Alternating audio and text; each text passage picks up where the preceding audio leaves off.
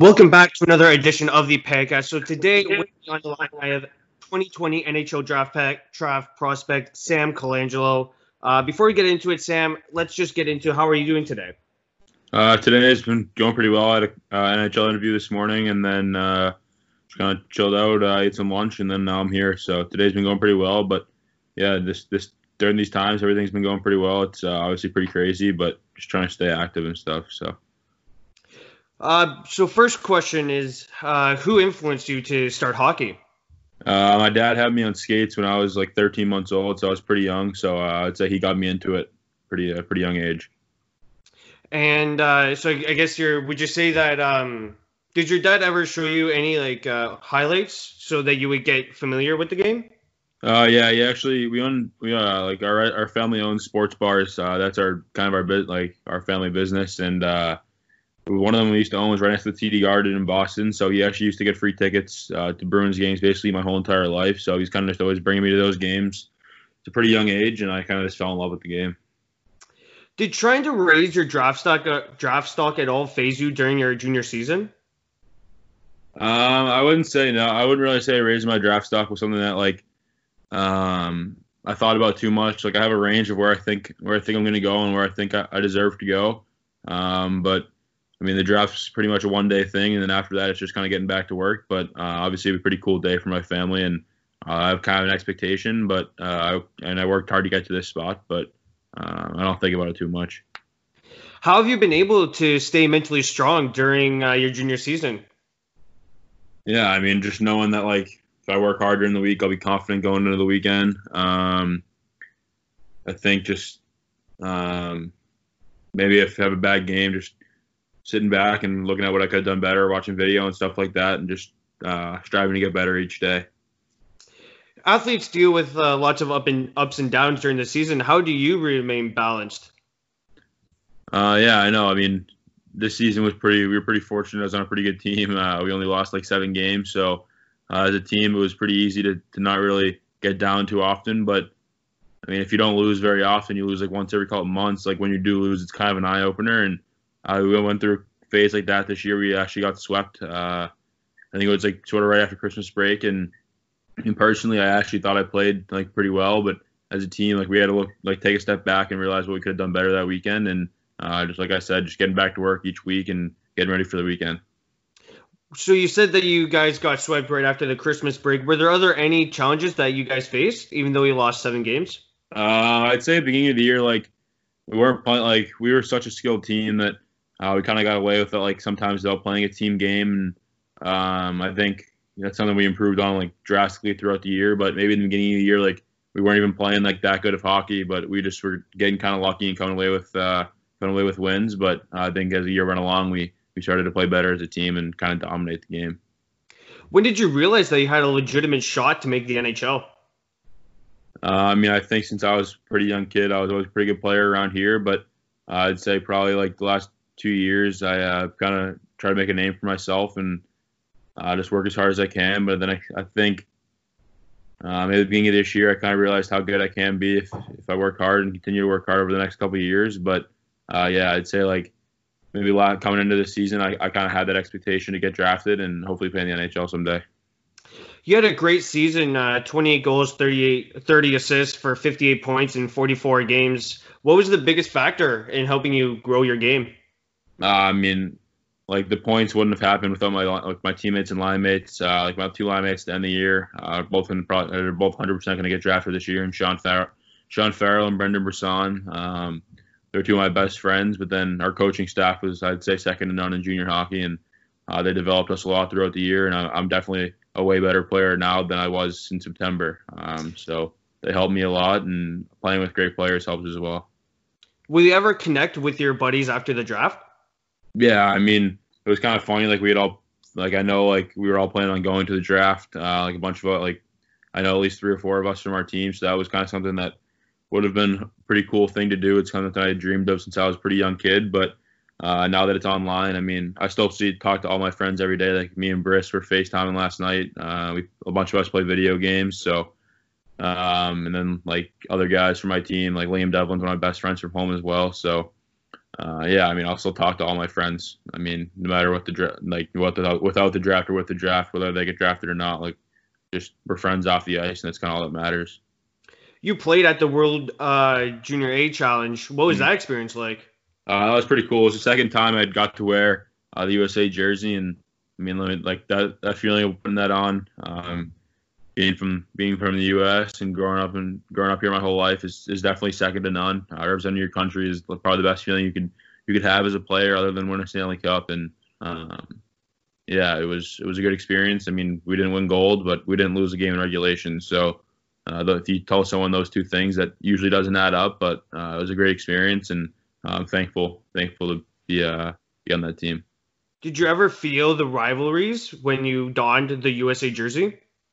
Yeah, I mean, I think obviously, like when you think of USA, you think of USA Canada as a rivalry. And when I played at the Holinka tournament a couple years ago, we had a pretty controversial call versus Canada. Like they scored after the buzzer and they called it a goal. So I mean, that just kind of fueled the rivalry for me a little bit more. Like obviously, we kind of got I guess you could say gypped. And this year, I think at the Junior A Challenge, like there was 2 Canada teams, so it was a bit different. Like you weren't playing all of Canada, but every time you play against Canada, like you're going pretty hard. And then also, I think a little like underrated rivalry is Russia. Like us and the Russians, what I wouldn't say get along too well, and that's a rivalry I got to experience, and I was fortunate to come out on top of that one.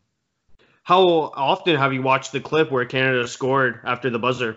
I think right after that tournament, it was like all over Twitter and stuff like that. So obviously I saw it quite a bit, but I've watched it probably a couple times like since then. And obviously it kind of frustrates me every time, but it was a dream to play in that tournament, and it was a cool experience. And obviously I wish it kind of ended differently, but I've watched it a couple times. Unfortunately, hockey has been postponed due to the coronavirus. How has that impacted your draft preparation? I think, like we still had 13 games left and then playoffs, so I still had a little bit more I think I could have proven. And but I thought I did pretty much everything I could, besides a couple things I could have continued to work on. I mean, to get my name out there and get my name pretty high in those lists, and I think that's something I did. I think I've kind of just been working out at home. One rink nearby just kind of open, so I skated a couple times, and there's a gym nearby that kind of got into luckily a couple times. But other than that, just kind of staying home and working out at home. But obviously I was going to go, or not obviously, but I was going to go to the combine, and obviously that's kind of for someone in their draft year, that's kind of a check mark thing. And it's a dream that I wanted to make the combine, and I was fortunate enough to make it, but that's not really a thing anymore. So just kind of doing interviews through Zoom, and it's unprecedented times, and I don't even really know when the draft's going to be. So it's not really what I dreamed of, but it's still a cool experience. So there's 3 types of teams you're going to get drafted to: a contender, tweener, which is a team on the brink of making the playoffs or missing the playoffs, or a rebuilding team. Mm-hmm. Which one of those 3 teams would you want to get drafted to? I mean, I don't know, like getting drafted to any team in the NHL is a dream of mine, but I actually read an article a couple weeks ago, and it was Tyler Seguin, who was like one of my favorite players when he played for the Bruins, because I was a young kid and he got drafted 2nd overall. So I read an article, and he said that he won a Stanley Cup in his first year in the NHL, but he didn't really have an appreciation for it like some of the other guys did, because they had worked their whole careers for it, and he just kind of got thrown into the mix. And now that he's back, now that he's in Dallas and he's working hard there, like kind of has a greater appreciation for it. And he said that it might even feel better when at this time, now that he really knows like how much work he's put in to get there. But I mean, obviously winning the Stanley Cup's a dream of mine, so I can't really choose one of those teams. But any team that drafts me, I think it would be a dream come true to win the Stanley Cup with that team, for them believing in me. What do you hope to bring to that team that drafts you? I think I'm an offensive forward, highly skilled forward. It was a great shot. I think I can put up points offensively, but I think I can also help out in the D zone and play in all situations. But just continue to work hard and get better, and hopefully play in the NHL someday. How much preparation goes into your games? I mean, like throughout the week, like in Chicago this year, we'd be at the rink pretty much from 9 to 5 every single day. So I'd say a lot of preparation. But on game days, I wouldn't say I'm the most superstitious guy. I have a couple routines I like to do, but just watching video throughout the week and stuff like that helps prepare me for the weekend. You're committed to Northeastern, if I'm not mistaken. What played into your decision to continue your hockey there? Yeah, I live 20 minutes away from Northeastern, so that was kind of a no-brainer in a sense. And you kind of grow up wanting to go to one of the four Beanpot schools. Beanpot's tournament every year in Boston, where all the four Boston schools play against each other, and it's pretty rivaled and pretty rival tournament, and it's got a lot of history to it. So I grew up always wanting to play in that, and Northeastern was the first school I ever toured, and I didn't commit there until about a year later. So I've built a really, really close relationship with the staff, and they seem like they believe in me. So it's kind of a no-brainer for me. To stay healthy throughout the whole season, players recommend choosing a diet. Do you follow any diets?